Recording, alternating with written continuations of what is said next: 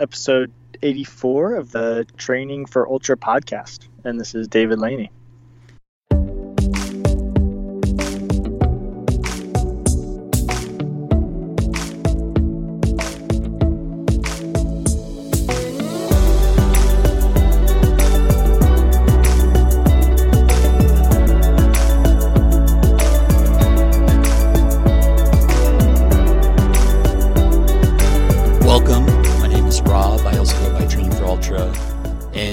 Really exciting episode having David Laney on. He is, I joke around that he's like a mountain lion, kind of a rare interview, and just thankful for the time he took. I felt a little bit of pressure. I mean, I think the only other podcast he's been on is Ginger Runner Live after he wins a big race. And I also, I'm a bit of a fan, as I think I even mentioned in the interview. So hopefully you guys enjoy it. I was trying to get to know him, the person, but then also talk running and balance a lot of stuff there. So it was a fun interview. So Georgia Death Race. I don't have a huge amount of time to go over it. I am going to try to put together a video on it. I'm sure I'll write about it at some point. But I mean, every race can't go well. I would say I went in with a smart plan to race the first half conservatively, and my pack was weighed down. I had that railroad spike. I also had, some video equipment, and I mean, I was surprised how fast people were running the beginning of the race, and I found myself quickly, I would say in the middle to back of the pack at the start of the race, which is fine because normally I can continue to progress throughout the race. And I would say within the first 6 miles, we were just chatting, fun group of people. The trails were a little gnarly, but not super technical. But you did have to watch your footsteps because the rocks and the leaves were the same color. And especially with the headlamp on, carrying extra weight, and you're going up some steep climbs and steep descents, you just had to be careful so you didn't roll your ankle. So I was focused on my feet quite a bit. Came up to a road right around mile 6, I would say, maybe 7. And it was, I looked left or right. I was like, I don't know. Neither direction was marked. So I took a right just because I thought I saw headlamps up the mountain. And I went the wrong way. In retrospect, it was straight. But the course markers weren't reflective. So it was kind of a weird situation. And throughout the course markings, they were fine for the most part, and honestly, I blame myself for just maybe being a little too conservative at the beginning and not having anyone to follow up that path. But there was no reassurance marker, so normally you take a right turn because the flag's there, and then a few hundred feet later, there's another marker. And I know Sean had a bunch of stomach issues and was relying on a bunch of others to help him out with course marking, so and I'm not going to get into the controversy there on that front with the golden ticket. I think Eric Schranz did a really good job, talking to Sean about what happened there. And, I mean, from ground level during the race, real time, I got lost and I was the one who made the decision to turn. I think I messed up 3 people's race with that wrong turn because they followed me. And it wasn't a huge mistake, and my Moab training essentially taught me, there's no footprints in this mud, and I'm middle of the pack right now. This is definitely the wrong direction. So I turned around, I yelled actually back to someone, and they're like, no, I think we're on the right trail, and then, another, probably quarter of a mile later, I'm like, there's no way, there's no footprints here. And it was a shallow, kind of watery, muddy section. So I was like, there's no way we're on the right trail. And that person pulled out their phone and had the GPS map of the course and said, yeah, we missed the turn back there. So I gunned it a little bit, but I've figured out if you go on trail or go off trail, your first initial reaction is to overrun to try to catch back up to where you are. I learned this at Behind the Rocks 50K. I've learned it throughout all my missed turns. So I've also learned whenever you go off trail, getting back to where you got off trail, slow down. Like, you're not going to undo getting lost for a mile or however far I got lost. Like, it's just not going to happen. So you need to take a deep breath, slow down, don't go lactic. Like, and I'm on mile 7 of a pretty hard, Georgia Death Race is 74-ish miles. So it's not like I was going to make up much on that front. But when I did get back on trail, I was immediately behind, a little bit slower group of runners that were hiking, and I was looking around like there's no way to get around them. So it probably took 20 minutes to get back to a space where I wasn't like just waiting around. And honestly, back of the pack, again, like great people, had good conversations. One of the guys just bought my book. It's a really cool experience. But then all of a sudden, the cutoff times at Georgia Death Race are pretty aggressive, I would say, actually, at the very beginning. And I made it to the mile 20 aid station, I think with maybe half an hour, 45 minutes before they were going to close down the aid station. But I also was coming across aid stations because I was now like way at the back of the pack that had been just demolished in terms of, I didn't see potato chips out. Like, there had been hundreds of people probably that had gone through it already. So they were a little low on stuff, which, I haven't experienced that before. And I didn't bring drop bags because I had a crew and pacer, Trina, who was helping me out. But my whole game plan was to rely on aid station food, both as training for the Triple Crown and 200s, and then also just sheer weight and volume in my pack. I was carrying extra weight and couldn't carry nutrition with me. So I was a little off on nutrition from pretty early on, and I looked down at my watch, and I think we were right around mile 26. I want to say we had hit right around 11,000 feet of gain, and I was right on like 8 hours. So I think 8 hours for a marathon is my slowest marathon time ever. But it was a beautiful course. There was a lot of vert, and as I made it to right around where you pick up your pacer, I want to say it's like mile 40. There's a really cool like kind of swinging bridge that you go across, beautiful like giant river that you go over, and my feet were dry the whole time. I actually ended this race with no blisters, so my squirrel's nut butter and I used some Exoskin toe socks. It really worked. No blisters on that kind of gain and descent was kind of a surprise. I thought my feet would be destroyed with only one pair of socks on. So I pick up my pacer, and we keep moving. Trina's really, really nice to help me out. She had paced this course, I think, twice and ran it twice or something like that. So she lives locally and mom of 2 or 3. So to get away for a weekend to help someone is really awesome. And, much appreciated. But I would say my legs were feeling it. Right around mile 40, 42, I had done 15,000 feet of gain. And I knew how to solve the problem. It was really easy. You just need food. A lot of times, or hydration, and it's hard to believe it in the moment when you're in that much pain, but going to an aid station, eating as much as you can, I thought, it did recycle my ATP or whatever it was, my lactic acid, and my legs started to feel good, and we were running the downhills, and things were going, really well. It wasn't easy. We kind of struggled into the mile 52 aid station, I want to say. It was cool. Andy Jones-Wilkins was there. AJW, he was doing announcements on, the runner coming in and pep talk. It was cool meeting him in person. It was actually, very uplifting. So that aid station, intentionally I took an extra 5 minutes to eat another quesadilla there.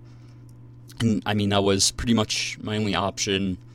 Again, I wasn't drinking, normally I'll have Perpetuum, just didn't have that set up. In retrospect, if I had a bottle of Perpetuum, maybe that would have worked. my bottle of Perpetuum that I was drinking during that race, like, blew up at mile 3.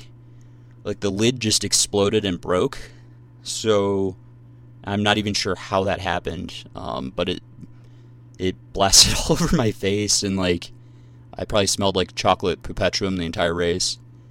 But I don't know if having that would have changed things. I think it would have helped. I can lean on that liquid calorie and not have to force gels in. But I was taking down enough calories. But yeah, moving out of that aid station, it was like, okay, like, this is kind of, let's not do something stupid and miss a cutoff, but we were well within our time. I think we hit the mile 52 aid station with like 45 minutes until they were going to close their aid station. So things were going well, and then I think we hit that, there's a big kind of gently sloping gravel road section. It's like 5 miles. And I just bonked. Like, I just ran out of energy completely. And I could not figure out what was going on. Like, I sat down, tried to eat something. Normally that's the case, is like, more food will help. But for some reason, like, I just wasn't digesting food. I got super sleepy. And part of that was related to, like, the 2 a.m. bus ride to the start line. The start was at 5 a.m. And I had not slept well the night prior because my newborn was screaming. So I had 4 hours of sleep Thursday night, and then Friday night I had probably equal amount. So again, I was like, this is just good training. Sleep deprivation training for the 200 milers is, it's just something you have to learn how to deal with. And I don't know if I caught something on the flight. I did return from this, and all my family members were sick in Atlanta.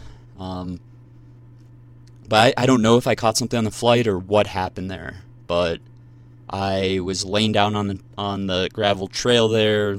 Trina was trying to keep me moving, and I just, like, I have to lay down. I even, like, closed my eyes and took a 2-minute nap, and eventually I was like, this is really weird. Like, I have to throw up. And I've never thrown up during trail running, ever. And, I really threw up for probably less than a minute, and just, it was kind of a classic, like, puke and rally. So we started hiking after that, and then I bonked really hard 2 miles after the puke and rally. So it was just, I could not keep my eyes open. My energy levels were just super low. So I don't know if I messed up hydration. I mean, this is the first time I was running in humidity. And being from Denver, there is no humidity. I don't know what happened. I tried to correct every issue I could think of. Do I need more water? Okay, yeah, I need more water. Like, I need more food. No, I need more electrolytes, more salt. I tried everything. I don't know what happened. I mean, if I knew what happened, this would not have been a DNF. We struggled the last, like, 2 or 3 miles into the mile 65 aid station. Frustrating. Like, you've done most of the course. There is a little tricky section at the end, but we were looking at, less than 10 miles to go. And 10 miles, I mean, in that bonked out state, was looking like 100 miles in my head. And Trina did a great job. I mean, it started raining. You could see lightning. There's a giant rainstorm that kind of blew through in our last 2 miles. Again, I don't think it was anything I couldn't have overcome. Everyone I had been running with finished that race. So it's frustrating not to execute, like, the finish, having done the majority of the course. And I did get into the aid station with 40 seconds until they were going to, close the aid station, but they said I missed the cutoff, which I thought was a little weird. Maybe they were just packing up before the storm blew in. Typically, I found that aid stations are more supportive, more like trying to get you out the door, not trying to close down, which I thought was strange. But again, I was so sleep deprived and bonked out. I don't even really know what was happening. So all the aid station volunteers were incredibly nice. I just I thought it was a little weird that, my watch was going from the start. I knew how much time I had. And, yeah, I mean, it is what it is. Every race can't go well, especially when you have a few races on your schedule. And I'm not going to lie, I was using this really difficult golden ticket race as a training block, like a kind of a peek out to get ready for Bigfoot 200, because the gain and loss at Bigfoot's ridiculous. So I've come back from the dead before, and I think I just basically ran out of time to come back from the dead there. But yeah, again, puking, I've never thrown up during a race, so that was very weird.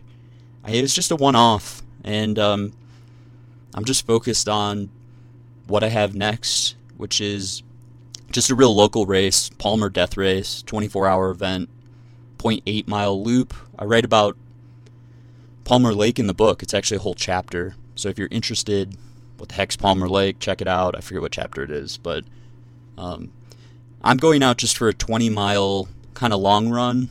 If I'm feeling good, I'll just keep running. And my expectations are it's just a long run.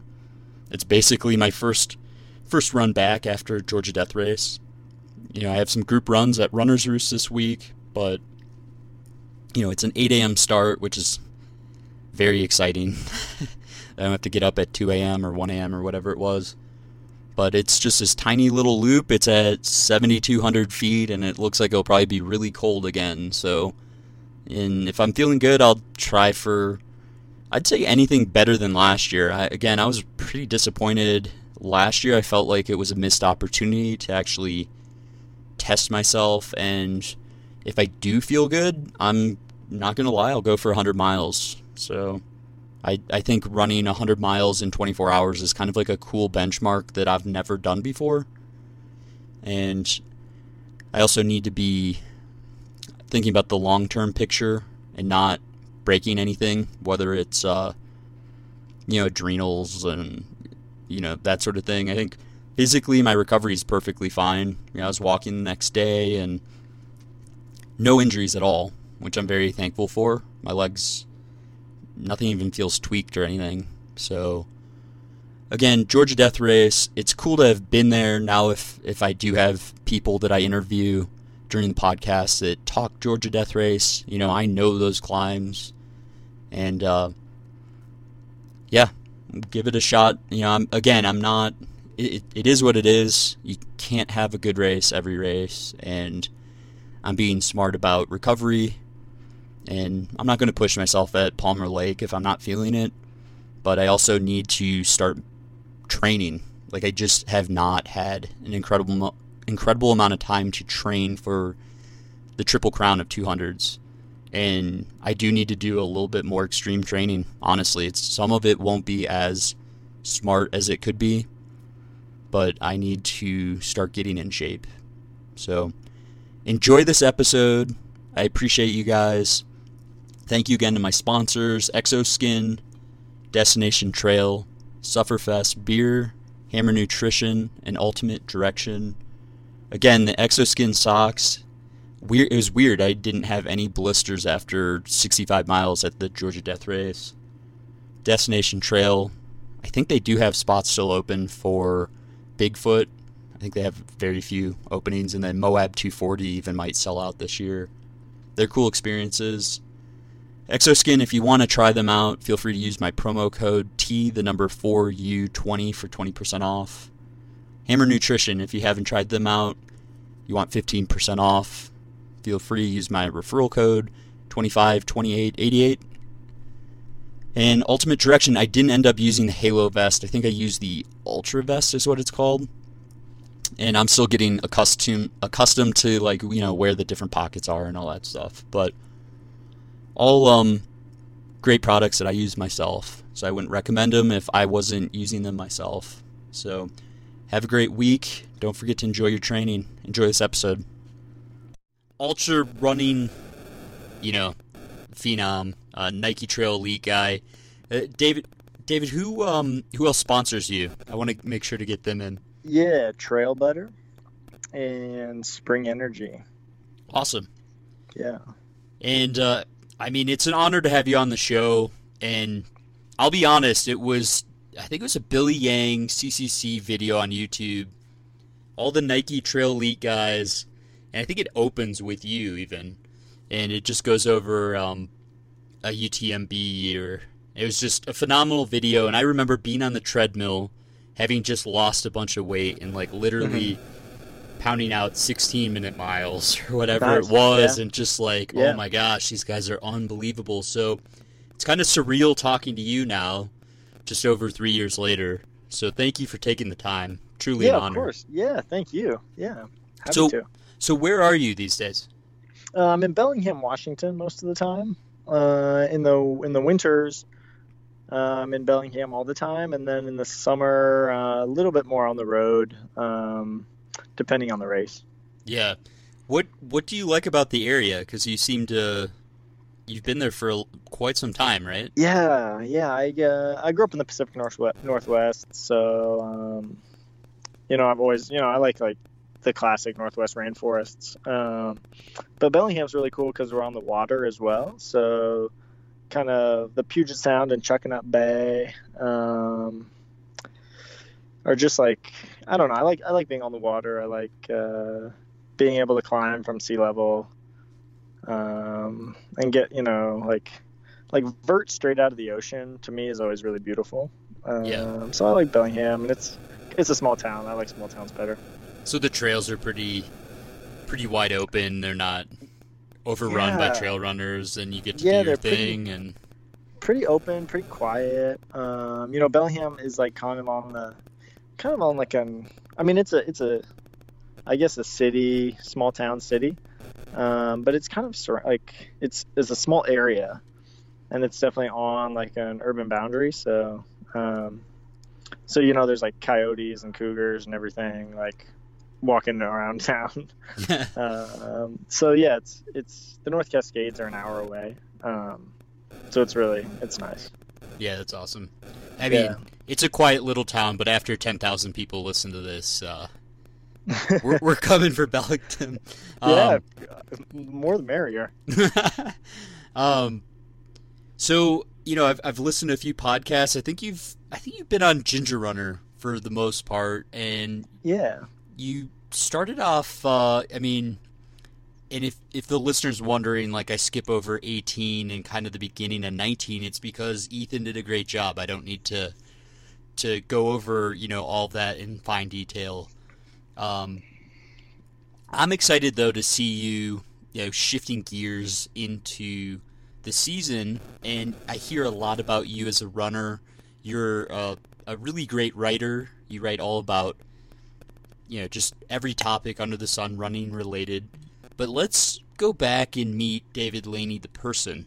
I want to know more about you, get to know you, and I mean, let's work up to where this mustache came from.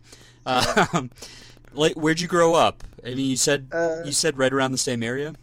Yeah, I grew up a little bit south in Portland, Oregon, around Oregon most of my life. And had you always been active, or was this like? Yeah, I started running cross country pretty young. Ran cross country and track in elementary school, and then I think I got pretty serious about it kind of in 6th and 7th grade, and started really focusing on running, and I think training at very focused training at that point, because I always liked running. I liked being alone and doing something that was hard. That was always very freeing. So yeah, from a young age, I liked running. I feel like you are a mountain lion. I feel like we're in like rare territory here. We're talking to David Laney. I'm way more boring then. We spotted a mountain lion. No, you're not boring. You could write book after book. You're talented, man.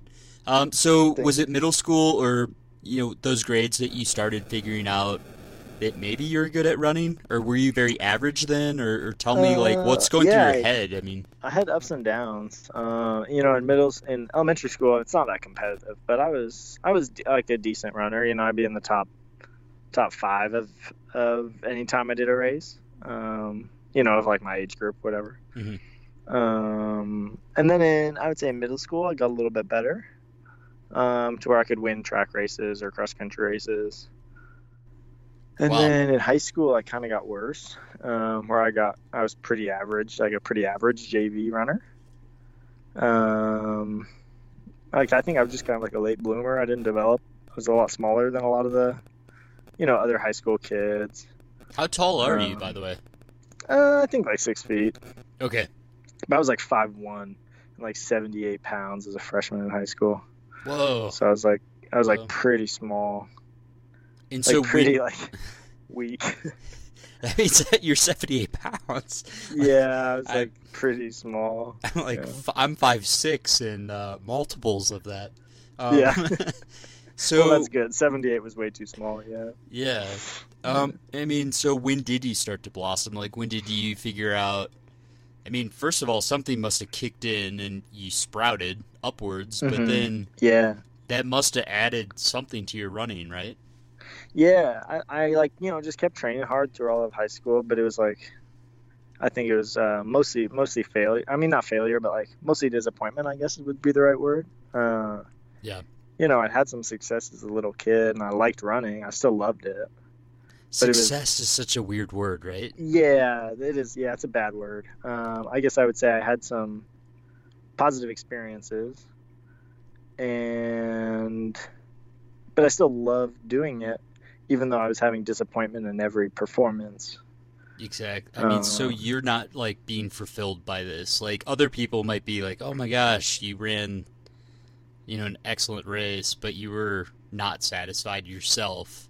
Yeah, I knew how hard I was working, and I was just, I mean, it's like a high school kid. You don't really have a long-term vision of like sports don't really matter. Like this is a metaphor for life, and you getting third in a JV race as opposed to getting first, it just like whatever, dude. You're working hard, like you'll have enjoyment in this or not. But you just don't see that context. You're like, I got third. I'm so disappointed. My time was too slow. Whatever. I mean, But I honestly, had good coaches. I had good coaches that kind of mentored me and helped me have good perspective. I think that perspective applies to all age groups. Honestly, Absolutely. like you have even elite runners that go to, some of the best races. They place not where they wanted to be, and Mhm. yeah, it's all about perspective. Yeah. So, what does David Laney read in high school? Were you a bookworm, or were you like, Yeah, not as much. I mean, like I were you ended up wearing being an English big minor in jeans? college, so I liked reading by that point. What was Okay. that? Were you wearing like big jeans? Like, I No. I wore girl jeans. I was like that's all I could fit into. Like literally. mean, no Let's kidding. see. Yeah, oh, yeah. And What what were did you I wear? reading? I don't know. I think I wore the same thing every day. I wore jeans and t-shirt probably. And what were you reading, or were you a bookworm? I mean, What did I read? I read of like a lot of like proverbs, like wisdom, yeah, like I think a lot of that stuff, and I think that like just like slow meditative reading was like good for me at that age. that's amazing. I At read that like all age. Yeah. the like like English literature books that they make you read in high school, and I was like thought they were pretty boring. hmm So I didn't really like reading at that point. I think in college, like my junior year in college, is when I was like Yeah. I was Same here. super injured for like 6 weeks, and I had nothing to do, and because like running was all I did, and so I just started reading books. I was living with these people, this like older couple. They had like a mother-in-law studio in the back of their garage, so that's where like me and my teammate were living, and they had this amazing library, and so I would just go in and get books every day, So cool. and they had really really good books. Yeah. So you started that's when I getting started. into like Thoreau and Yeah, like all junior. that good stuff. Yeah, junior in high school, like like all the American classics, and then started like from there. I kind of, I mean, like I think that stuff's good. I like Steinbeck a lot. That Hmm. was like what I did my thesis paper on. But now I like adventure, like like Shackleton. Like I could read any Shackleton book I can find. Stuff like that. Like yeah. I can tell. I mean, just your writing skills. Like you're not just running. Like you're I don't learning know. you're learning throughout the process here. Yeah, we'll see. Maybe. So, I mean, was college in terms of you said you had some downtime? Was it college or high school? I'm sorry, Yeah, that was college. I was kind of switching college. back and forth, but Okay. yeah, that was in college. And that's where I think my running developed quite a bit. My senior year in high school and going into college is where I kind of got back to where I felt like my performances were meeting my expectations. Yeah. And so for the listeners' background, where'd you go to college? And At Southern Oregon University in Ashland, Oregon, like a pretty small town, okay. small college in a small town. And so were you having success as a runner in college? Or I mean, you're balancing a lot. Like I can't imagine. I had trouble personally just going, having no responsibilities as an athlete. Like I can't imagine going in with any kind of like you're part of this athletic team and representing the school type Yeah, it's responsibilities. You know? it's not like, I mean, it's such a small school, and like you can prioritize your time. Like college wasn't super hard. I mean, I didn't get straight A's, so maybe that's why it wasn't super hard. But like I was able to prioritize. I didn't do anything else. Like I go to bed at 9 o'clock every night, so I was pretty boring. Yeah, got home from practice and do like a half an hour of homework and go to bed. Nice. And so, I mean, were you finding out things about yourself at this point, or were you still just? I mean, were you what were your aspirations? Like, were you Yeah, really diving into like I want to study this because I want to become a astronaut? You know, like I don't know. no, no. Like where were you shooting towards? Yeah, that's a good question. I think my intention was to work or run for Nike, and so that was kind of where I was putting all my eggs in that basket. Because I'd grown up in Portland, and Nike is a big influence there, and I knew I liked distance running. Uh, so that was kind of like I was a business marketing major with a minor in English literature, and I liked English literature more, but I was just like, what are you gonna do with an English? I mean, what are you gonna do with any degree, really? But but I just like felt like business was better than English lit. Which had I gone back now, I would have. English literature was probably more interesting and probably more beneficial. But That's whatever. fascinating though. Like, so Nike was kind of the ultimate. I mean, and diversification's okay, but I mean, if you watch that single egg Hmm. closely and go for it, I mean, you nailed it. Yeah. I mean, what would the college you think now?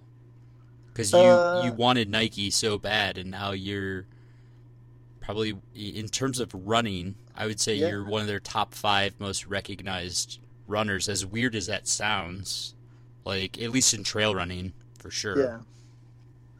Yeah. I think I'm super thankful for all the opportunities they've provided, and yeah, it's definitely been a lot of fun. I'm definitely, yeah, if I was still in college, I mean, college is so much fun, um, but yeah, I would definitely be happy with how things turned out, I guess. Yeah. Is and I don't mean to get too far ahead, but are you doing anything outside of running for Nike? Like, are you testing things for them and like, Yeah, yeah, we do a lot of product development stuff. From shoes to shorts to packs, pretty much since the beginning. Um, cool. and even before that, really. I mean, growing up in Oregon, it's just like if you're a runner in Oregon, that's gonna be part of what you grew up doing.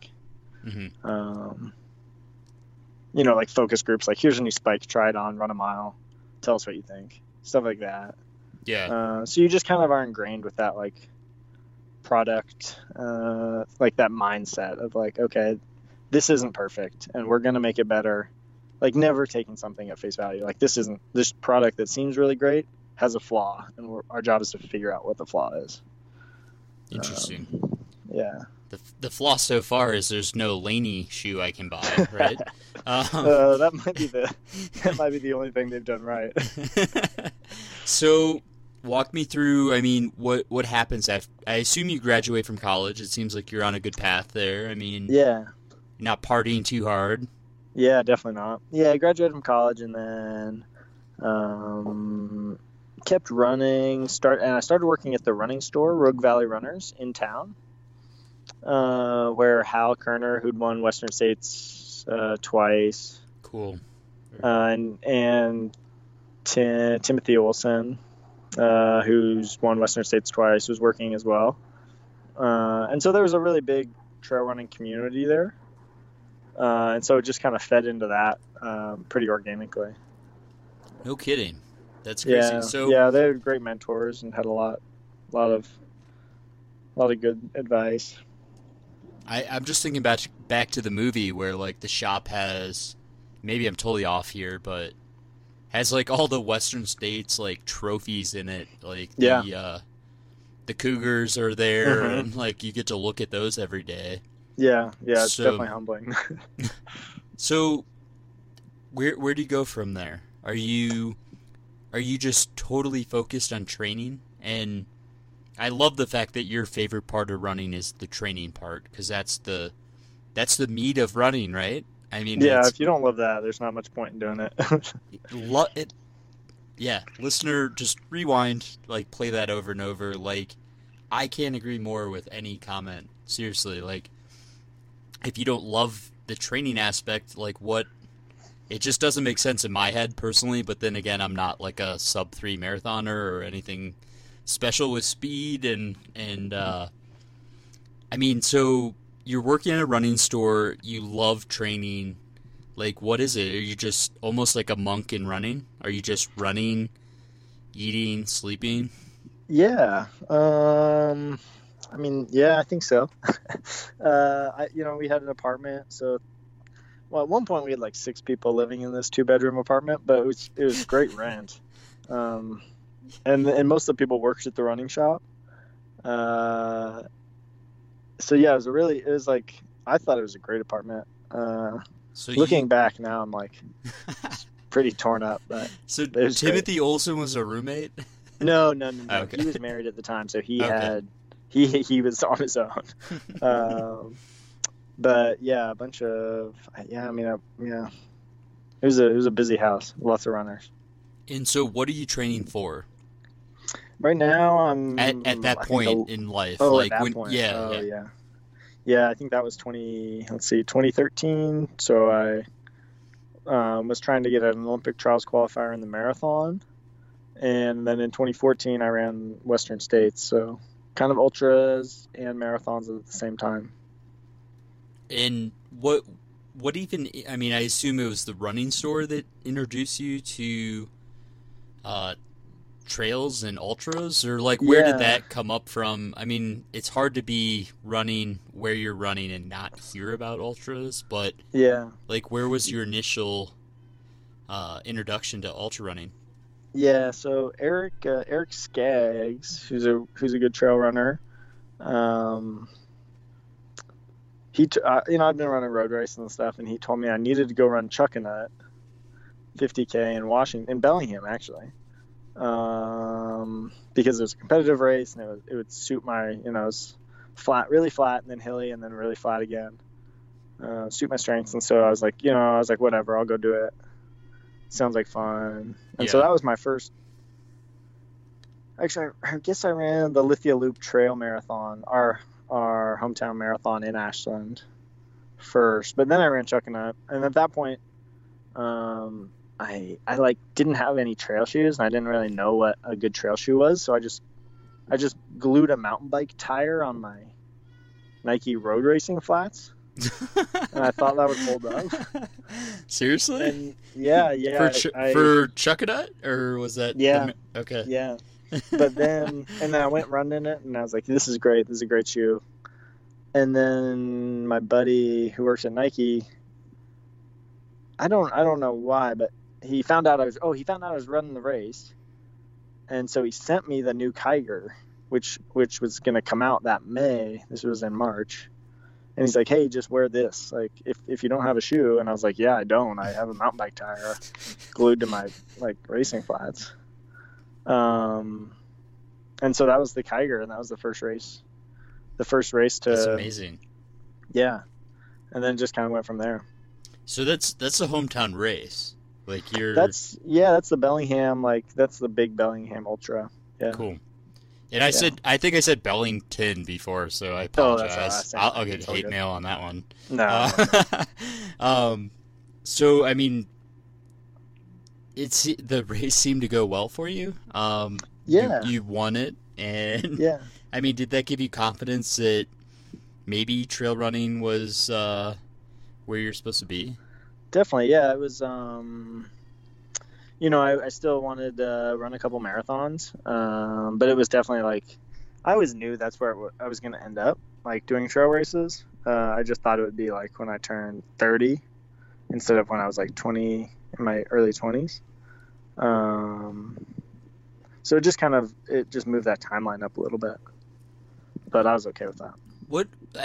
And honestly, in my weird head, I'm like, What is so attractive about marathon running that it's like, let's devote, a decade of our life to getting, I don't know, a 2:09 versus like a 2:15 or like a 2:25. Like, yeah. And occasionally a 2:09's amazing and you'll win a race, but for the big competitive races, like these days, it takes like a 2:05 or something totally insane, or even lower. Yeah. Like, what's so attractive to you, or what was so attractive to you that you wanted to pursue it with everything you had? I think when I was like maybe a sophomore in high school, I got injured. And I was just kind of like reading about distance runners, and I read that Dathan Ritzenhein, who made the Olympic team that summer, had like 6 stress fractures. And I was like, like I'm complaining and moping around the house with like 1 injury. Like, this guy's had 6 stress fractures, and it's like his job, and he keeps coming back again and again and again. I was like, like, you gotta, like, if you want to do this, you gotta wrap your head around that really quick, that you're gonna have lots of ups and downs in this sport, and if a down is gonna make you quit, you might as well quit now. Yeah. And so I decided, well, I'm not gonna quit. I don't think I'm not gonna quit now. And then if I'm not gonna quit, then it's like, why ever quit? Unless you genuinely don't enjoy the ups anymore. Like, if you can't quit because you hate the down part. If you hate the times running is enjoyable, then yeah, quit. You're wasting your time. Like, get out of here. Just the middle of the pack's fine, David. What do you mean? The middle path. No. It's there's not that high of highs, but the lows aren't that low. Yeah. No, I'm just kidding with you. Yeah. So I mean, you obviously found your niche and just start crushing trails. Like, what drew you to Western States? I mean, you're starting off with like 50Ks and like, Waldo's a great race. I definitely want to do that race. I think it got burnt pretty bad a few years ago. Yeah. But yeah, I definitely need to do that race before I quit running. Awesome. At some point. Yeah. Like, why Western States? Was it seeing Hal's trophies at work every day? Like, or like, what was it? Yeah, I always knew, like, from when I was a kid, I would run Western States. So you knew about states as a kid? Yeah. Oh, yeah, cool. When I was really young, Very I was cool. like, I had met a few Western States runners, and I was interested in that. I just figured it would be later in life, and then, you become like who you hang out with. So you hang out with a bunch of Western States runners, and you hang out in Ashland. It's like, kind of like, well, what are you waiting for? Like, you don't know how long you're going to live. You might as well start this thing. I mean, it's morbid, but I kind of like that perspective. I mean, it's almost like you're not fearful of failure. I mean, were you scared the first time you ran 100 miles? Oh yeah, I mean you got to be a little terrified. But I mean you just know like yeah, I mean you know it's gonna be a little worse than you expect. I guess you don't really know what to expect the first time. But yeah, I mean luckily you're excited enough and you're stupid enough that you're not really too scared. I mean, stupidity is the inspiration of big dreams, I guess. I mean, and occasionally one idiot amongst us like makes something special of it, and I'm just blown away. I mean, you're doing dream race after dream race. I mean, what's kind of like going through your life as you progress as an ultra runner? Like, are you satisfied after each of these races? Are you longing for something more? Like, you know, you come away from a big win, or you know, you're on the podium and you're like, I left something out there. Are you just never happy? Like, what's kind of going through your head for these races? Because you start really going after ultras. I think it's a good question. I mean, there's some satisfaction after a race, but I think the biggest thing is just realizing. I think the biggest thing is just realizing that, like learning from your mistakes in the event, and then being satisfied being satisfied with that. Yeah, satisfied with learning rather than the performance itself, I guess. You know, nothing ever goes perfectly. And what's guiding your decision making? Are you just blindly, like, a race director comes up, hey, free race, beautiful course, like, come do our race? Or like, what's guiding decision making throughout the next few years? Are you only racing races where you're like passionate about the terrain and yeah, it's the a good city? Question. You know, like, I mean, like, yeah, Rocky Raccoon, I'm not like super passionate about like the Texas Huntsville, Texas. You know, like Huntsville. I'm not super passionate about Huntsville, Texas, but like you know, I do love Texas. Like, I've raced in Texas 3 or 4 times now, and I love the people down there, and they put on really good events. Yeah, I agree. It's a fast course. Like, I'm passionate about running fast.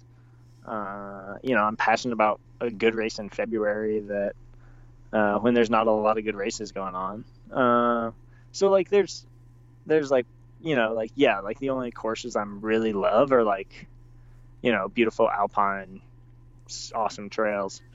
But like there's so many other cool, you know, I'll go back to Texas probably again, hopefully this year for the 100 mile championships in December. Oh, cool. Which is, you know, just like a flat, fast course. So yeah, it's just like, you know, yeah.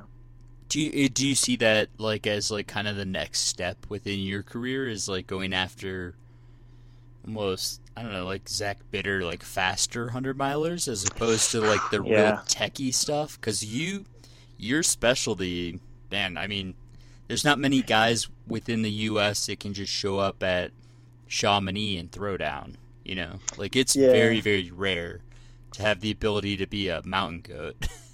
Yeah, I think I do like running UTMB, and I'll definitely run it again. I don't know if it'll be this year. You know, it's just, I think with that is like your year commitment a little bit. You know, the first year, 2015, I jumped in at the last minute and had maybe dedicated through, you know, after the time between Western States and UTMB to that race. And I mean, that works, but I think, like, you know, if I know I'm running UTMB this fall, that's all I'm thinking about. And so you kind of have to decide if you're like ready to do that this year or if you want to do it. Yeah, there's only so much time you can only think about one thing. It's amazing to me. Like, for the listeners' background, I'm just looking right now. So, like, you took 8th place at States in 15. Mm-hmm. And then the video I was talking about with Bill Yang, you took, is this correct? You took third place at UTMB. Mm-hmm. So you took a top 10 at States and easily, I mean, you almost won UTMB, or you were very, very Well, I high mean, up. they beat me by Bev Nard won by like an hour. What's So what's an hour amongst elite ultra runners? No, I'm just kidding. Oh, it's a ton. I know. So and an eighth then, place yeah. at States to a third, I mean, and then it's just phenomenal. And those those are dream races, and you're performing at like top-notch level running, and you follow it up with just, you know, States the following year didn't go probably as well as possible, 30th, but then you took 4th at UTMB, so like, I mean, it's just phenomenal running.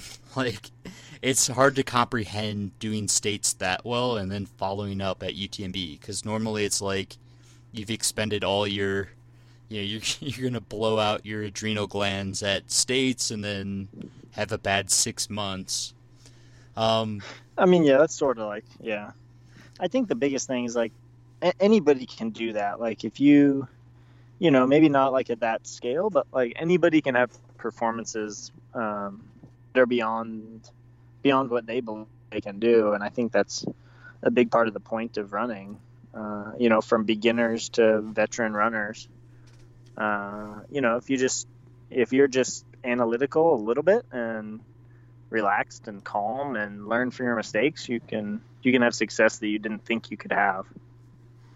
So, and that's fascinating. I mean, what had you learned over the few years of ultra running that got you into the upper echelons of becoming a, I mean, you're not just an elite runner when you're top 10 at States and then top 3 at UTMB. I mean, are you just training so on point that your body's just able to withstand that, or are you learning how to fine-tune your diet and nutrition during the race and hydration? Like yeah, what's going on there? It's a way more guess and check and fly by the seat of your pants than I think people would assume. You know, I think like, yeah, I mean, there's like a basic plan, and I definitely like, yeah, train hard and eat smart and sleep well. But it's not anything other people can't do. I think it's super accessible and basic training principles. That's cool. You know, pretty modest training. I would say I train pretty conservatively. And what do you mean by that? Yeah, I try and, you know, like keep a pretty strict schedule of cycling between hard days and easy days and hard seasons and easy seasons, and sleeping as much as possible. I'm jealous because I have a newborn. Oh, no way. Yeah. I'm sure that's challenging. It's quite challenging. I'm sure it's great, though. I'm sure it's awesome. I mean, it is what it is. It's the best thing in my life. So that's great. That's awesome. And it's also possibly the worst training. Like, trying to recover on like 4 hours of sleep is just, yeah. But I mean, then someday when you when you do an all-night race this summer or next summer or whatever, you'll be way better sleep adapted than me. I'm I sleep 10 hours. I will crush David Lane at sleep deprivation. I mean, I can hallucinate snakes better than anybody in the business. You would go off trail, but I would know where the trail is because I'd follow the snakes. Yeah.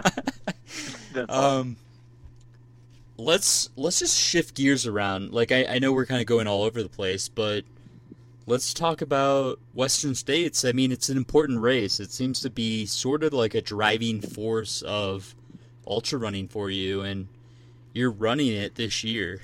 I mean, I wish I could just do a Nike trail running Western States video, because between you, Mako, Matt Daniels, like, I feel like Nike Trail has just shown up to Squaw Valley all of a sudden. But walk me through how you're feeling for that race, and like, is the game plan, like, what are you thinking going into it? You're no rookie at this race. Yeah, well, I kind of am. I've only really ran decently once and ran really bad twice. Like just not bad, but like made unintelligent race decisions and training going into it. But yeah, this year I feel a lot better than I have in 2014, 2015, or 2016. So I'm yeah, excited for definitely, you. I'm optimistic. I'm sure I'll see you out there at some point, so it'll be cool Yeah, to meet in person, and absolutely. Yeah, um, I'll be out there filming Matt Daniels for his cool. race. That's awesome. So yeah, I'm sure I'll see you. Um, I mean, Rocky Raccoon had to have given you like serious confidence. Just I listened to Ethan Newberry podcast, and it was like it sounded like you were running through swamps, and It was just pretty. Yeah, it your was feet definitely a were muddy day. destroyed. It's a fast course though, even if it is wet. I mean, so you did a 14-hour 100-miler in pretty bad conditions. I mean, it seems like your training block going into states, you seem very positive. I mean, you Yeah, seem like you're in a good place. So, I mean, do you yeah, have a goal for states? Is it just finish and feel good, or like, are you gunning? yeah. Or The goal is always just to get to Auburn, yeah, and then anything past that's a bonus. I mean, I mean, as much as I'm joking, like that, I think that is the truth. Like, you can make 1,000 goals, but like, if your number one goal isn't to get to Auburn, then I think I don't know. Yeah, that's what my number one goal always has to be. yeah. I But I mean, mean, when that's it the point of both trail running, I guess. Yeah, no, I mean when it gets 120 degrees or whatever it can Yeah, get in parts of that race, it's phenomenal. Like, yeah, yeah. If I ever run states, that is my number one goal. yeah, Get a yeah, belt buckle, no matter what metal it's made out of or what yeah, color it is. yeah, Um, so, I mean, you've had such highs and lows. I mean, tell me how you get out of low moments. So you've hit low moments during post race, whether you won the race or dropped out. Like, how does David Laney get out of like a super low? And I even have post race blues, and I'm middle of the pack at best. So, and a lot of for yeah, me personally, it's like make sure your vitamins are in check. Like, I think it's B12 for me. That's like really I gotta take that supplement or I feel a little down. yeah, Like, how do you handle post race blues? How do you get out of it and get into your training block? yeah. I mean, that's a good question. I think like the cursory answer is like just like keep your head on your shoulders and get back to running. But I think and I'm not a doctor or any kind of medical professional, but I think like uh I think something that trail running community is starting to understand is like these races do take a lot out of you. Like it does stuff to your brain. It does damage to your brain and your heart, your muscles, just as as it does to your feet and your quads. And like just having to understand like people respond differently to that damage. And it doesn't mean you're have like a mental health issue, or it does. But yeah, I don't know. I'm not a doctor, Yeah, but I yeah, think I'm you just not have to either. like. So I think it's okay to understand that after these races, you're going to feel funky, and that you should go, like, if you can handle that, or go get help from somebody, or, yeah. I mean, I think just acknowledging that, like, yeah. What I'm trying to say is acknowledging the damage that these races do, is something everybody has to be really honest with themselves about. I respect that a lot. I respect how open you are, because you're in the public eye and like people are looking up to you, and I've read articles and they've you've been open about it. So I think it's cool that you know you're sharing what's going on, and I know there's quite a few other ultra runners that do the same, but I've tried to be open as possible too on that front. That's for sure. Just because I mean you shouldn't run a 100-miler and feel like super, super depressed and feel like you're the only one. Like Right. Yeah. occasionally it happens, it's okay. And we're such a supportive community. And Yeah. I mean, Yeah. I think the worst thing you can do is trying to close it up and not talk about it and, act like everything's normal. So Yeah. just my opinion. And again, Yeah. like you, we're no doctors here. Yeah. Um, Yeah. So I mean, there's a million different directions we could go with this interview. I want to get to know you as a person a little bit more. So, are you living in a house There's not right much now? to know. Are you living in a house? Yeah. No. Yeah. You actually have a house. So there's an Mhm, yeah. address. I can send you a thank you card. Okay. Because I know you were off the grid for a while and just loving did. being the mountain lion. Yeah. I'll do that in summer. Pretty soon I'll pack out of the car again and be on the road for most of the year or most of the rest of the I don't know till September or whatever, October. What Yeah, right. For the winter, I definitely did. what in the years of just amazing training blocks that you've had, is there something that is a must that I need to know before I do? Like, I'm going for the Triple Crown of 200 milers. Okay, nice. That's awesome. What training block or what training run would you be like, Rob, don't miss this? Like, trust me. Like, I have experience. I've been top 3 at UTMB. Like, I'm an okay runner. Like, just don't miss this run during your training blocks. Yeah, I mean it's so personal. It depends on the person. Yeah. And I mean, like I've had training blocks that, I would say most of them aren't amazing. I'd say they're like a B minus most of them. Like things go well and things don't go well, and I think that's like a people think because you have a good performance everything went well, but most of the time everything goes like okay. Yeah. And there's like most training blocks that have a couple days that are unintentionally off because of fatigue or injury or whatever. Or But just mitigating that. a sick infant Yes. that Yeah. gets Totally, called yeah. from daycare for the next 2 days. Yeah. Sorry. I No, won't go no. off on that one. Any stuff like that. Yeah. Life happens. Well, that's good to hear. Like, I feel a little bit better. I mean, are you doing back-to-back long runs? Do you like a big Saturday and then kind of like recover? Like, what's been kind of your ultra twist on a typical training block?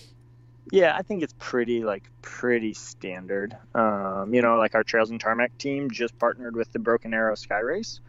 And so if you want like our basic beginner, not beginner, I guess that nobody at Broken Arrow is a beginner, but like a basic training block, you can download that for free on their website. Cool. I think what I do is pretty similar to what we have on there. There's a pretty much one long run a week and one workout. And if I'm training for a mountain race like Western States, which is kind of, it's a mountain race. The workout I like to do is basically downhill hill repeats. So I'll do a hard downhill. Wow. Straight into a hard uphill. Basically like beating up the quads on the downhill and then, and the uphill is actually not as hard as the downhill. The downhill is really the focus there. You can get in the nuance of that actual workout, but kind of those downhill hill repeats I think are pretty helpful. Cool. And I usually do them in the middle of a session, so maybe middle of a long run or something like that. Just added comfort level. What have you learned in terms of mental aspects of either training or racing? Because you have the ability to tap into something that's not typical for runners. I mean, anytime your performance is on your type of level, you're not only physically peaking out for races, but mentally, like during the race, you can do something special. Like, what have you learned? Is it that meditation type I don't thinking know. or like That's it. what is it mentally? Like, can you just turn your brain off and run? I mean, I wish. What are you doing? No, I think it's probably not that. Like, I wish I had like a secret potion for you, but I think it's just like you just go running every day, and I think that's the practice. Like then just like chop wood, carry water. Like, you do it enough, and that just becomes what you're used to doing. Nice. I just think how many clicks a David Laney ultra running hacks article would get, and then you click on it and it's there are no hacks. And people would the comment section would go nuts. Yeah, that's actually a great article idea. 100. Yeah. 100 a trail running hack for every mile. Yeah, that's a good idea. We should do that. We should write that article. I'll just be in the comment section. Yeah. Just be an online troll. We need more online trolls in trail running. More, yeah, a lot more. Yeah. That's honestly, don't get me going on that road. Like, we're all out here to like reduce stress, like make our lives better because of how much stress like other aspects of our lives are causing. So it's like you really have to be sick if you're going down that. What I want to go into your gear and get into that, those details. But what do you have a special diet? No special diet. So you'll eat a pizza. I can buy you a beer. Do you drink? I don't drink. Yeah, okay. I don't drink, but everything else, yeah. I've noticed that's pretty common actually with the elites. I'll be at like an after party and like I'd say 50-50 drink, which is interesting. Really? Yeah. For probably a variety of reasons, but walk me through, do you have any best taper practices? Because tapering is not a science, or at least in my head it's not. Do you have a rhythm for best taper practice? I think it's different for every person. But I think there are like basic principles. I think like in like a 3-sentence summary, like don't really reduce your intensity that much, even though you reduce your volume. Like keep that intensity. Do a workout, but a really short one. 7 days out or whatever. Keep doing strides. I usually do like 3 weeks out, like 80% volume, and then like 60% volume, and then the last week it's confusing because your race is in there, so the volume ends up being super high. But in like the 5 days before the race, like 25 max volume. Yeah. So yeah, I would say like a 2-week taper, 2 maybe front loaded, 3. Yeah. That's cool. Like I haven't heard backloaded. I haven't heard 80% on the 3rd week. Like that's actually really helpful. I never thought of it that way. Yeah. And are you modifying what you're eating through this process? So like when you hit max training block, like are you just devouring like? Because I find honestly, I'll kind of listen to myself and eat more like a higher protein diet like during the hard parts of a training block, and then as I get closer to the race and I'm crushing it middle of the pack, like I'll go almost vegetarian vegan towards the end, like because my mileage is tapering. Like, is that anywhere near what you do, or do you just eat the same thing every day, or you? I pretty much eat peanut butter and jelly sandwiches. Nice. Honestly, like, yeah, I just eat whatever's like strawberry jelly and available. I do like raspberry. Raspberry. Okay. I'll pick that off the shelf first. I try and eat lots of fruits and vegetables, but yeah, pretty simple. I've got one T-shirt, Nike's like, David, please accept our package. We have shirts for you, and you're like, no, I'm good. So do you? I mean, I gotta follow this up with: do you eat tacos? Oh yeah. Oh, no doubt. Do you like pizza? Oh, yeah. I mean, what's sure. What's like your go-to after your top 3 at UTMB? Like you just won a race. Like do you like Rocky Raccoon? Like you won it. Did you? I went to Dairy Queen, but I felt a little ill, so I only ate a milkshake. Okay. And then the next day I went to Whole Foods and like ate there for like a couple hours, but just went through the line. Yeah, they have such good like in the Woodlands. They have this Whole Foods is like the size of a Costco. Yeah. And they have like a restaurant in the grocery store. So you seem to be caring about like organic, like whole foods, like not processed foods. Is that correct, or do you think about it? That's what I purchase when I go to the grocery store. I cook my own food. Yeah, but I don't like. I'm not. Again, You know, that'd be a I'm pretty great chill. that'd be a great YouTube video or article, like David Laney spaghetti, or like you walking us through making something. It'd be funny. It'd be great.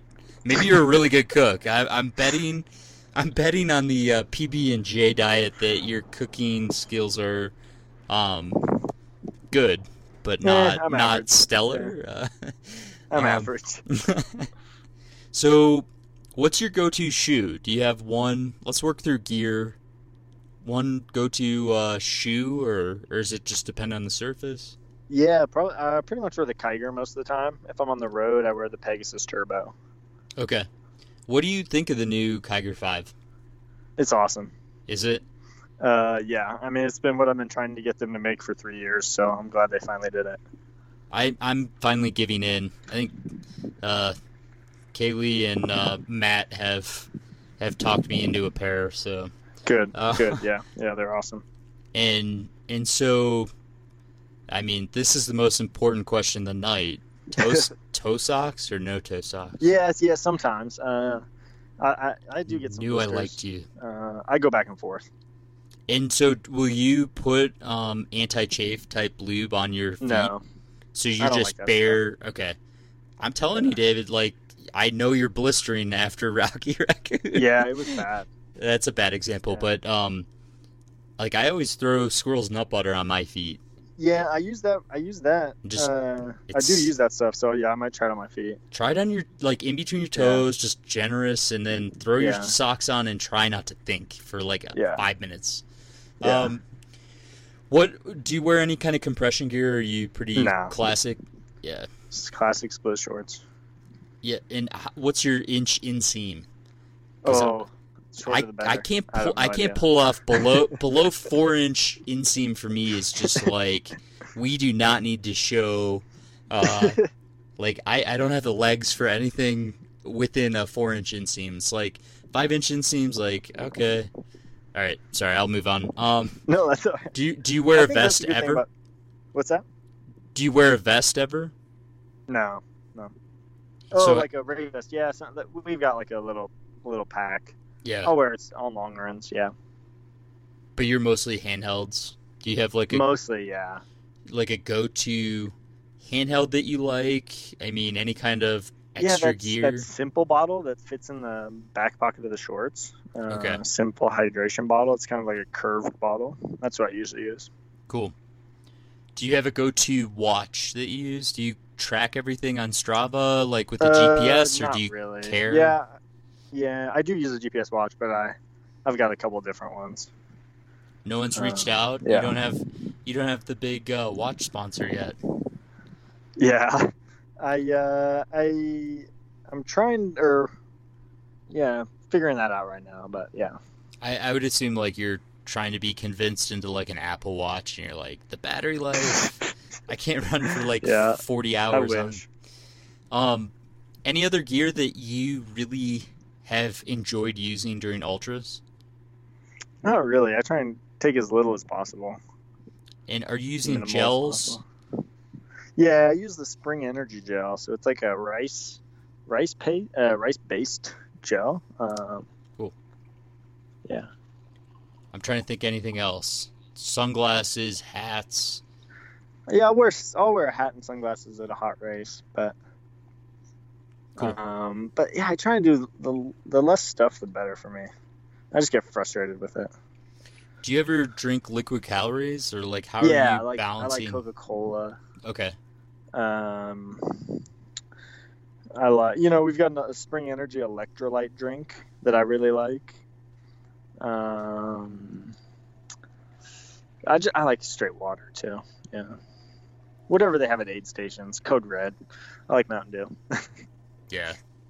Yeah, Code Red brings back some memories. Oh man. Good or bad memories. Crushing Code Red, like, we gotta finish this paper. We got 2 hours. Like, oh, geez. Let's go. Code Red. Yeah.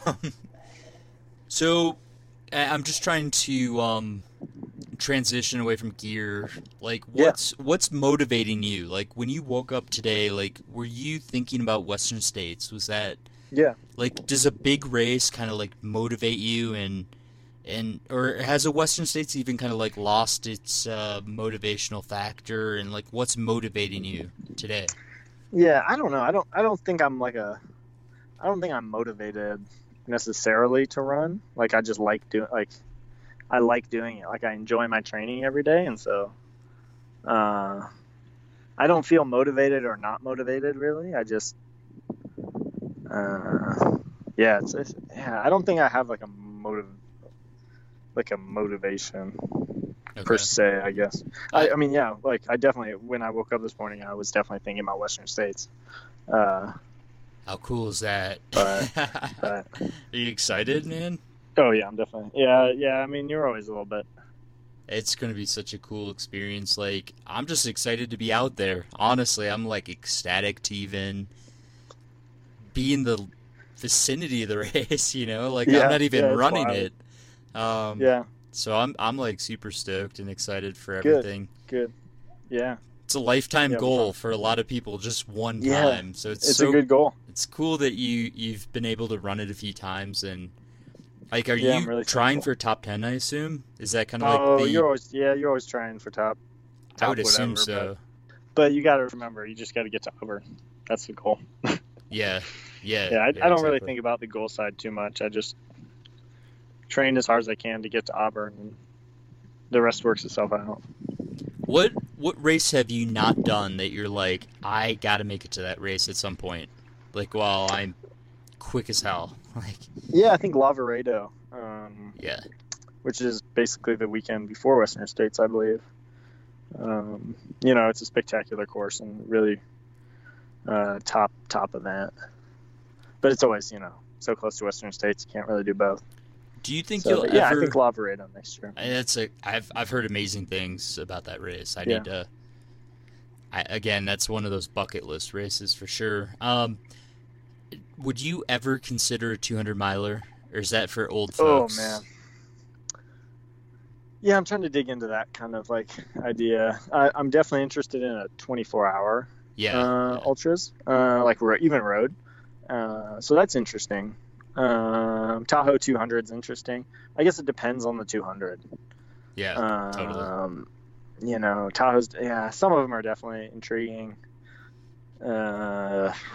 Man, yeah, that's a brave new world right there. I mean, have you considered any FKTs? Have you nailed down an FKT? I don't even know. I'm No, sorry. I Okay. haven't really gone into that scene. I don't know. I think maybe at some point, but nothing at the moment is calling my name or That's what it's all yeah. about. I mean, But that's what yeah, I yeah, like you gotta be about you excited the about something. most. I mean, you said enjoy your training. I literally have a shirt for sale that says enjoy your training. Like That's like awesome. we could not be on the same page or same shirt like more. Like Yeah, that's what I'm all about. Like yeah, it's really cool to hear that from like such a talented like, front of the pack runner, elite runner, because in the back of the pack and middle of the pack, sometimes it's hard, like races don't go well. So, that's really cool. What's the longest amount of time you've ever spent running? I assume it's out in Chamonix or yeah. At UTMB, 22 hours or whatever. so the 24-hour mark for you is like probably kind of a mental hurdle or Yeah, I mean, 24 hours wouldn't be that hard. It's just a 24-hour has so much more, um, like a flat 24-hour, you're going 180 miles or, whatever, rather than just 110 how's or whatever UTMB how's the is. 135 sound to you? Badwater, terrible. Yeah, I mean, it's one of those things, like, I hate that I want to do that, but yeah, hopefully I'll never do that, but Yeah, I mean, it's been running around my head for a while. I mean, there's so many cool races. So, if you were locked down, you this is a weird question, but like, if you were stuck on 1 mile of trail the rest of your life, what 1 mile of trail would you pick? That is a good question, actually. It's a really good question. Let me think about that. Let's see. That's what they ask you, like the gates of heaven. For us trail runners, they're like, you get 1 mile, bud. Yeah. I think there's a section of the UTMB course on the Italian side. Once you've come out of Courmayeur. Yeah, I agree. Basically going up Grand Col Ferret. Going up. I would go down. Yeah. Well, it gets so steep so quick. It's just like it almost gets harder going down. But either side, I mean, basically like that section is it's super smooth trail and it's really, really fun. Something in there that'd probably be my choice. I mean, yeah, and the mountain view there is just spectacular. Yeah. Most embarrassing moment on the trail that you've had, if you're willing to share it. If not, I respect you regardless. I don't know if it's good or bad. I don't get embarrassed that much. Like, I just don't I'm not that easily embarrassed. When I was a child, when I was like 5, maybe 4, I ran a 2-mile race. And they gave shirts out, like they normally do. But mine was like super long. And so I put it on race morning, like ready to wear and I forgot to put pants on because the shirt was so long. And so I ran and I got to this line and realized it. And so I ran the whole 2-mile race without pants on. I had underwear on. I mean, but if there's ever a 2-mile local race, I feel like you just need to just go for it again. Like relive those moments when we had my mustache. That might be news story, but yeah. Local man arrested. Not the yeah. Speaking of which, no, I'm not gonna segue to mustache after that. I'm sorry. I'll take a step back. Okay, mustache. When did the mustache come into being, and what was the inspiration? Because I hope you still have it. I mean, I haven't seen you. I haven't checked your update today. Yeah, it's fresh. It's well kept. What was the inspiration? I don't know. I think in college at one point I just didn't shave for a couple weeks, and I thought it was like mildly comical. And then at some point it just kind of became like a thing, and it's really convenient not to shave. That's exactly. I mean, I don't want to tell you that because then you'll go towards the goatee, and then it'll start moving out to just full blown beard. But I can't even grow a beard. I think that part of the comedy is this is literally all I can do. That's all you got. That's great. Yeah, that's great. I got like 6 chin hairs, but that's about it. That's funny. So, I lost track of thought there. I thought I was on a good path until the mustache, man. Oh, what I was going to ask you, does the Nike Trail Elite team, can I make the Trail Elite team without a mustache? Yeah, I think so. Is that like a prereq for making the team? Yeah, I don't know who else. I'm thinking 2020 I got a chance. Facial hair. Yeah, might as well. Give it a shot. Why not? Just grow the mustache and then we'll go from there. Oh, we let this guy on. Yeah, he had a cool mustache. Yeah. He's okay at running, but if I was in charge, that would be my role. That's funny. What are you shooting for all of 19 and 20? Like, do you have longer term goals, or are you just so obsessed on like your current goal, which can be healthy either way? Yeah, I definitely have longer term goals, but they just there's too many to count. They just kind of rattle around my head until they become a short term goal. Cool. Yeah, so I don't have any real vision for 2020. It'll just kind of depend on how the short term goes. Yeah. No, that's cool.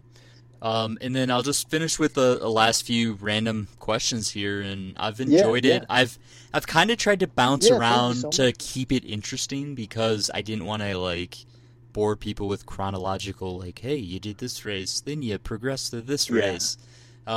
So hopefully I didn't throw the listener off too much, and hopefully you got to know David Laney, the person, a little bit more, and we talked running. And again, you know, I'm a huge fan. I have been since the first month on my treadmill, so Good. yeah, I'm it's glad. really cool to talk to you. If I were to jump in the passenger seat of your car right now, Yeah. what music would you have? What radio station? What CD? Like, what's your go-to Oh, that's a jam? good question. Yeah. Oh man, I should look at my Pandora. I don't even know. What do I listen to? I go back and forth. Maybe like I know everyone says this, but like I listen to a little bit of everything. Uh, If I hit like pretty eject like on the chills. CD player right now, would it be a playlist or would it be an actual CD from someone? I don't have any CDs. Uh, yeah, I pretty much listen to the radio or plug my phone in. Cool. I've been listening to a lot of Mumford and Sons lately. I like them. There you go. Yeah, Cool. I like Lord Huron. That's pretty good. Oh yeah. I'm pretty like chill music. Yeah, I downloaded a few Lord Huron songs past few months. Like Yeah, I listen to everything too. yeah, they're good. It's cool. And so I mean, what are you reading a book right now? Do you read books Yeah, I'm still reading. like constantly? Like are you What am I reading? I'm reading The Oregon Trail by A New American Journey by Rinker Buck. Basically, like I think him and his brother do a modern day Oregon Trail. So they like get mules, get a wagon, and cross the Oregon Trail. That's cool. I'm almost done with it, but basically it's like a history of the Oregon Trail through the lens of doing it today. It's cool. And I mean they're interesting characters for sure. But it's like a real book, so yeah, it's cool. I mean, reach out. I'll send you a book anytime you want one. Awesome. If you Thank want you. some stories of all the people that you or like not even passed, all the people behind you that finished like several hours later, Hey, from I the love middle of it. the pack, let me know, man. I'd be Yeah, happy to send you a absolutely, I will. copy. Thank you. And so I want to close with what advice do you have for someone taking the leap into ultra running? And this, I don't ask this to everyone, but you have such a great long-term perspective and you've been around the sport. And I know you've had ups and downs, but I really respect you and how smart you are about recovery and like, you know, learning from Yeah. experience and whatnot. Like, what advice do you have for someone that's finished a few marathons and they're like, this local 50 miler's just like calling my name? Yeah. I think it's really fun and builds a ton of confidence to do something that you didn't know you could do. Like it's kind of silly to think of trail running that way, but like every time you're on the starting line, you're doing something you don't know if you can do it. And every time you do it, it builds confidence. Or you don't do it and you learn from that mistake. So I think just like having a really calm and logical thought process about it and not getting discouraged or being like, like I'm not doing good or whatever. Like there's no good or bad. There's just like finishing or not. Or it's not even finishing or not. It's learning from your mistake or not, or trying or not. Like I don't, it's regardless of if you finish or win, like it doesn't really matter. If you try and if you learn, that's the point. It's kind of like trail running is the least exclusive, most exclusive community you can be a part of. Like you don't have to do anything except try and learn, and you're in, and everybody's welcome as long as you're gonna try a little bit, and Exactly. yeah, pretty chill. No one's I gonna don't know. not respect you if you DNF. Like Right? Yeah, exactly. everyone will not respect you if you don't even start. Like because like you're just not wanting to do it. But yeah, I totally Yeah. agree, and I know I reached out to the right person because like honestly, that mentality runs through the elites, the front of the pack, middle to back of the pack. It's such a cool mentality that you have, and I can't wait to see what you do over the next few years. And thank you very much. Yeah, I'm really excited. Hopefully I can meet you at Western States, and yeah, absolutely. I think you're going to have an excellent race because you've been smart about recovering last year, and like now you're pushing yourself into it. So have a great training block into States, and I'm sure I'll see you out there, and thank you for taking so much time. Where can people follow you on social media, David? At David Laney 12 on Instagram and Twitter. Awesome. The 12. Yeah, thanks for talking. Yeah, absolutely. I appreciate it. I'm glad we got to bounce around and get to know you a little bit. So we'll stay in touch, and absolutely. Yeah, again, good luck with your training this year too. We're pulling for you at States, so have a great race. Thanks so much. Thank you. And that's the episode. Hope you guys enjoyed it. Thank you again to David Laney for taking so much time. It was an honor having him on the show. Thank you again to my show sponsors, Exoskin, Destination Trail, Sufferfest Beer, Hammer Nutrition, and Ultimate Direction. Have a great week. Talk to you guys later. See ya.